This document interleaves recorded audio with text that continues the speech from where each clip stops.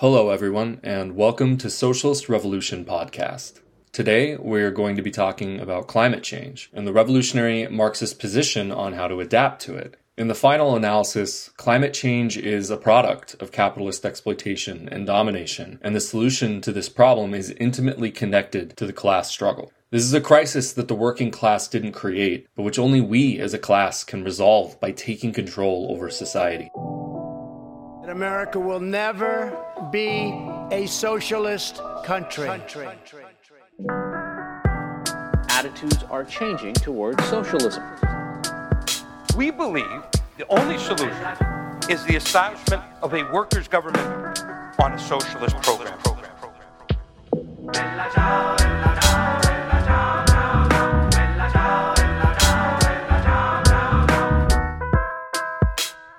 Hey everyone, my name is Jake Thorpe. I'm a contributing writer for Socialist Revolution magazine and a member of the International Marxist Tendency in Northern California. Every August or so, it's common to see a particular newspaper clipping go viral, which was first published 109 years ago by the American Popular Mechanics magazine. It says, "The furnaces of the world are now burning about 2 billion tons of coal a year. When this is burned, uniting with oxygen, it adds about 7 billion tons of carbon dioxide to the atmosphere yearly. This tends to make the air a more effective blanket for the Earth and to raise its temperature. This effect may be considerable in a few centuries." Today, just over a century later, CO2 emissions are around 37 billion tons a year. After falling sharply during the pandemic due to the general economic downturn, they've since rebounded in the past year and are once again higher than ever. Many now understand that human-made climate change is not limited to a simple rise in temperatures every summer or milder winters. It's thrown the entirety of humanity's balance with our environment out of stability and poses a serious existential threat to society. It hasn't taken hundreds of years. Already, people around the world are suffering from climate change in the form of extreme weather. Things like wildfires, storms, droughts, and tsunamis. These are all becoming a fact of life around the world. In addition, we have invasive plant and animal species that are ruining local habitats, along with diseases being introduced by pests and insects where they've never been before. And of course, the resulting deaths, the intergenerational trauma and loss. The overwhelming majority of all of that suffering and uncertainty is falling onto the shoulders of the most vulnerable, the working class, poor, and oppressed of every country. We aren't the ones who control the economy or who set the terms for its operation, but we are the ones made to pay for the impact that it has on the environment. So far, 2021 has shown the climate crisis on full display. Hurricane Ida left behind tens of billions of dollars in damages, with the death toll coming in at over 100 so far across the US, Cuba, and Venezuela. Of course, hurricanes aren't anything new across the Atlantic, but already it's being acknowledged that the incredible rate at which Ida was able to intensify was due to conditions that are amplified by global warming, such as a warmer and more humid climate, particularly in the oceans. This is what allowed Ida to go from a tropical storm to a record-setting Category 4 hurricane in less than 48 hours. It picked up steam in the warm waters of the Gulf of Mexico before slamming into the Louisiana coast. These waters are normally warm this time of year, but right now they're 3 to 5 degrees Fahrenheit higher than the average from 20 years ago. As is often the case with climate change, and really any system in which complex processes are layered one on top of another interdependently, this small quantitative shift in temperature produces enormous variance and qualitative effects on everything it interacts with. It's not just Ida that followed this pattern. Increasingly frequent and more intense storms have been the norm for every hurricane season for the past 40 years.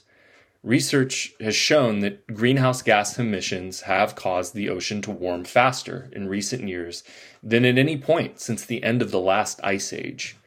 While flooding and power outages rack the northeastern U.S., the West is burning up in wildfires and record heat waves alongside an ongoing drought.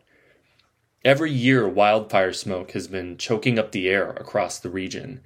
At various times during the last few wildfire seasons, the air quality has gotten to be the worst on the planet. And of course, these are just a few examples of the climate catastrophe within the United States. But every continent has faced much the same or worse in the last year, with wildfires in the Amazon and in Greece, earthquakes and floods in Haiti and beyond. All in all, it's estimated that a person is now 5 times more likely to experience a deadly climate-driven disaster compared to 50 years ago.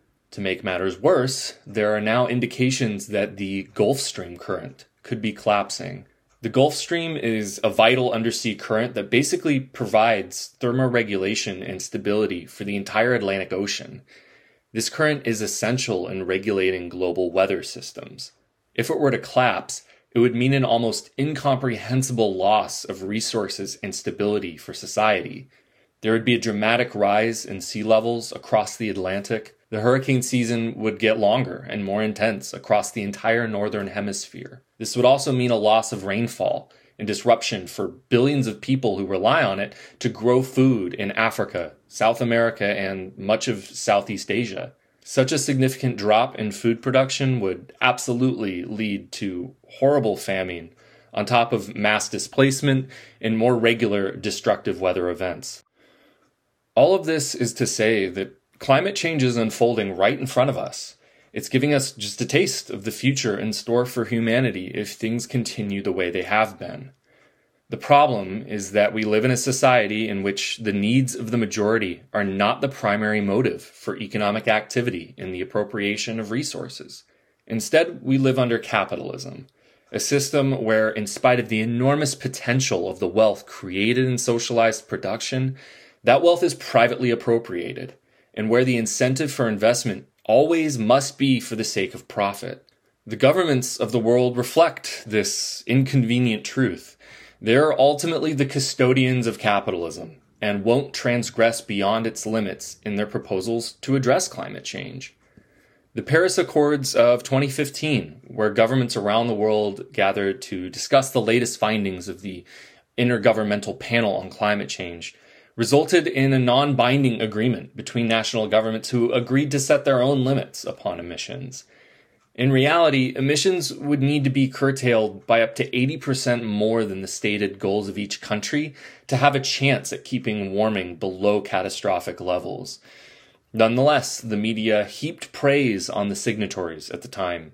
In press coverage, heads of state were beaming with pride at having established what was lauded as the first real international effort at curbing global emissions. Fast forward 6 years later. Between the pandemic, the global recession of 2020, political instability, and social upheaval around the world, all of the important signatories have completely abandoned even the modest goals of the Paris Climate Agreement. This fact expresses what Marxists have understood from the beginning. In a world divided between nation-states competing in cutthroat market competition on a world scale, meaningful international cooperation against the problem on the scale of climate change is completely utopian. This is why we say the working class is the only force capable of transforming society. As Marx and Engels say in the Communist Manifesto, workers have no country. We have nothing to gain from competition between competing capitalist powers. On the contrary, it's working people who suffer and die in their wars and intrigues against each other. Only the working class is capable of finally bringing about an end to national antagonisms, borders, and the repressive state. Until then, capitalists' inability to coordinate their efforts internationally will continue to be an objective barrier to meaningful climate policy. Even where the threat of climate change is acknowledged by the capitalist class, you'll see this recognition is veiled in sociological speculation and a lot of technical minutia.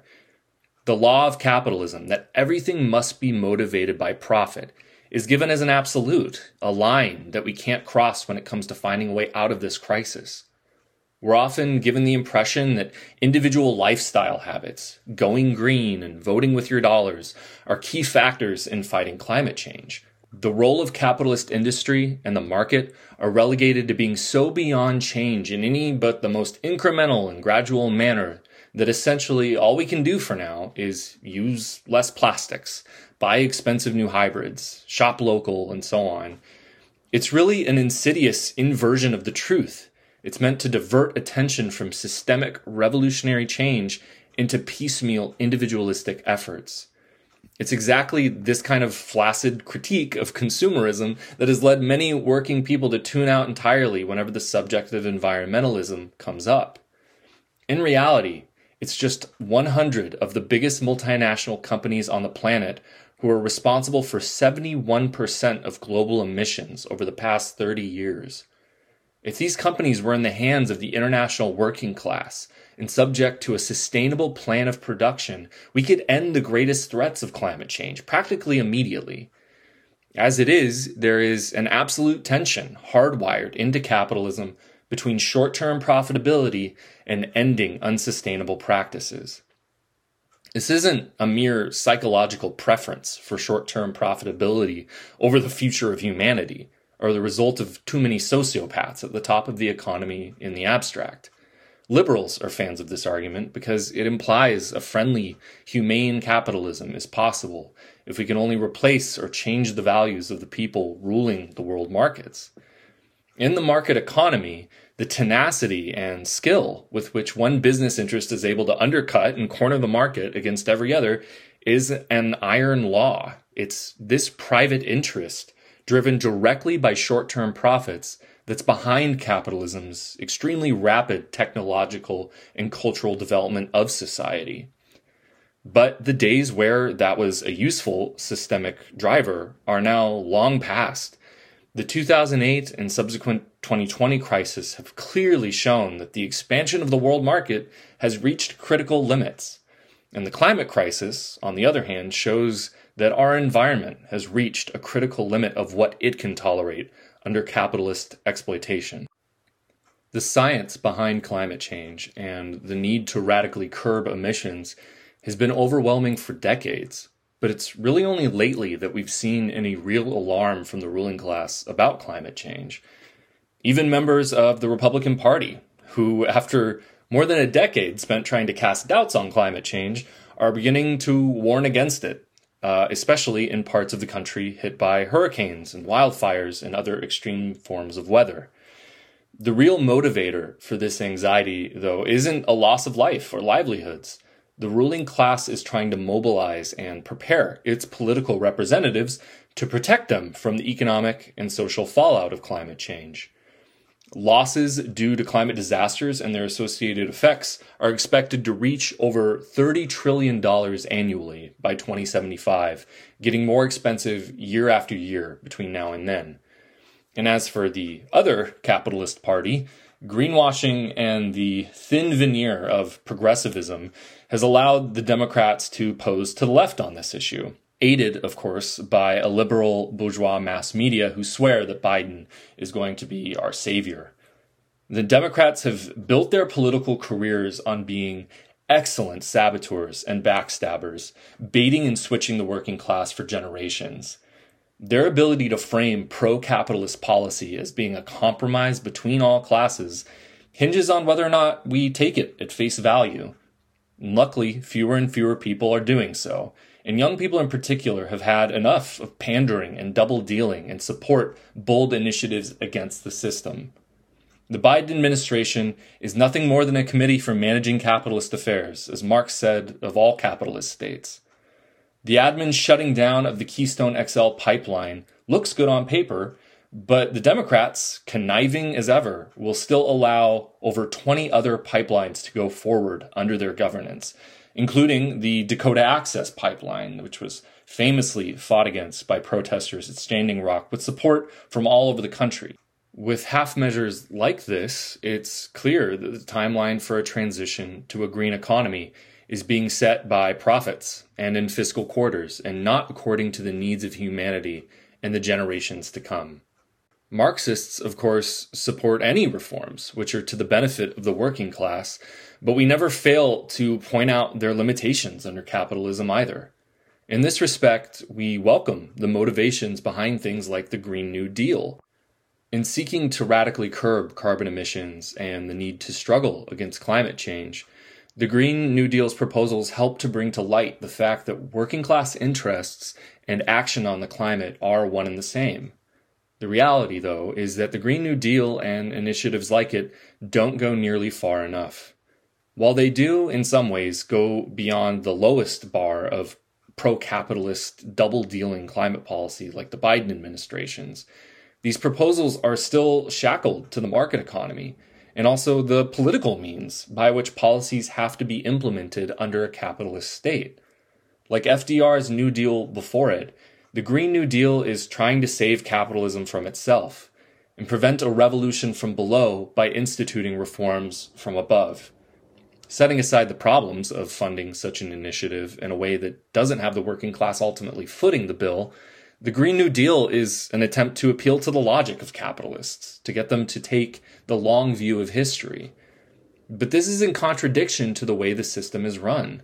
Proposals that are trying to overhaul industry to make it more sustainable sound good, except when you consider that much of this overhauling would be done with public funds that are poured into the hands of private capital.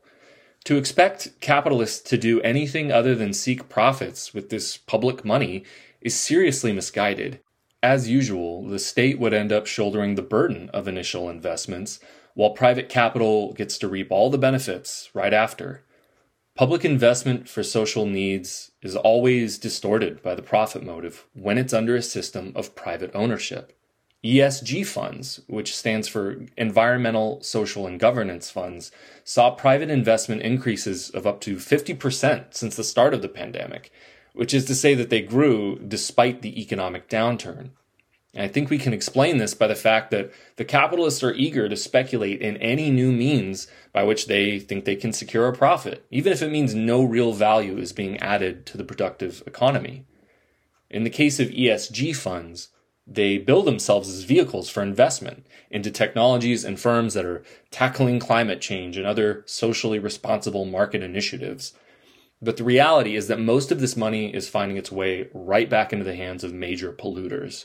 Even companies with notoriously bad environmental records like Exxon and Amazon can access this speculative capital by simply showing that some small part of their business has been rendered more sustainable or ethical.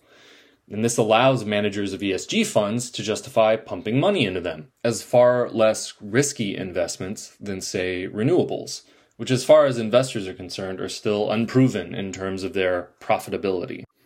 So, by greenwashing a small part of their portfolios, these companies are attracting good PR and new investments. And of course, they call this a win-win. What's left out is that the vast majority of the way these companies operate is left totally unchanged.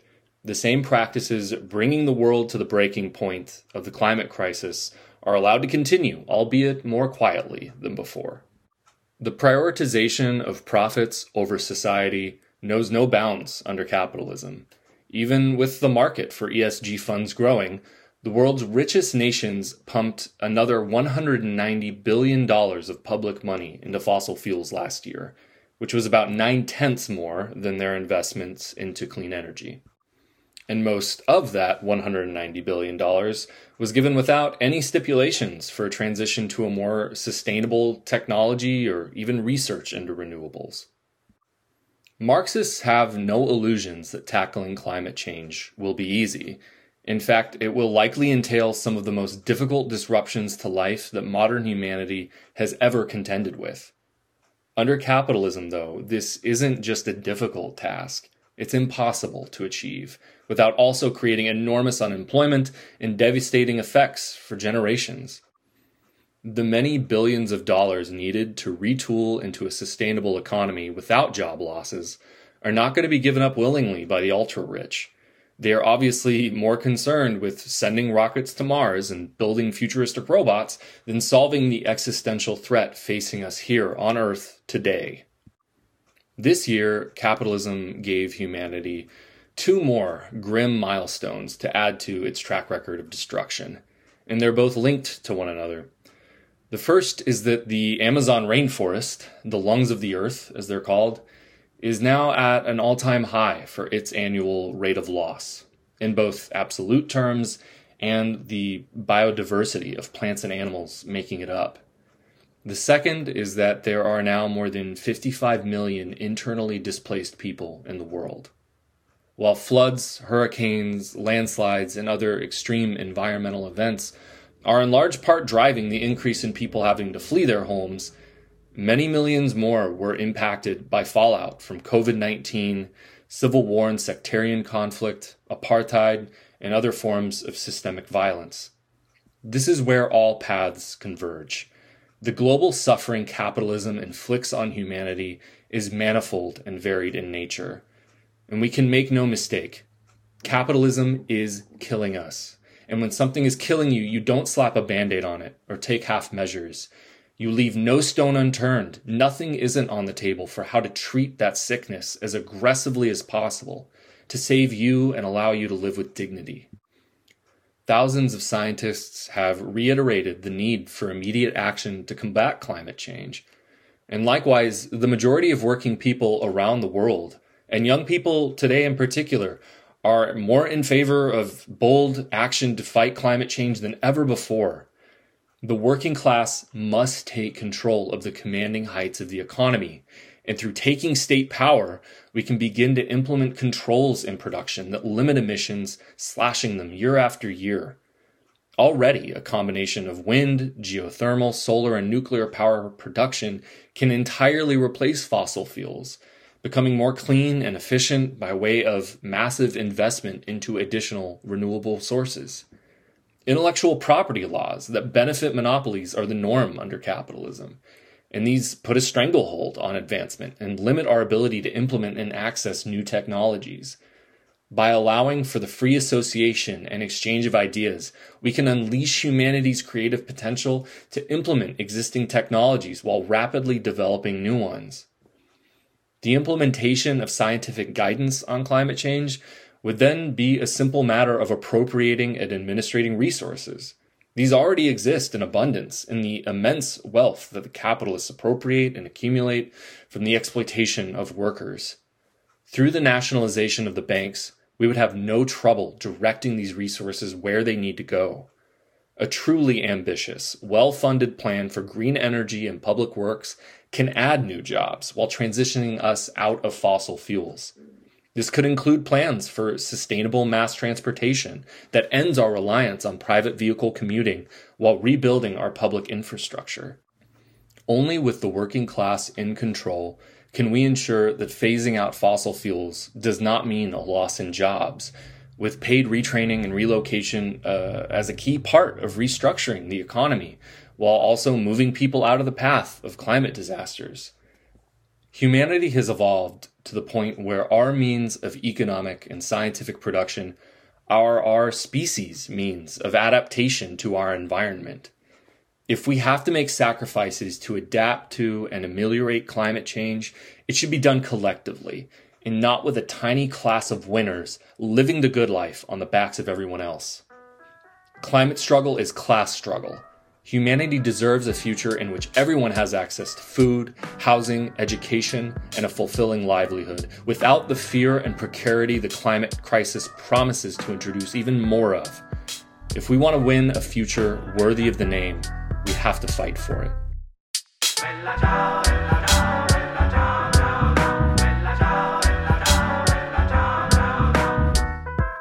Thank you so much for listening.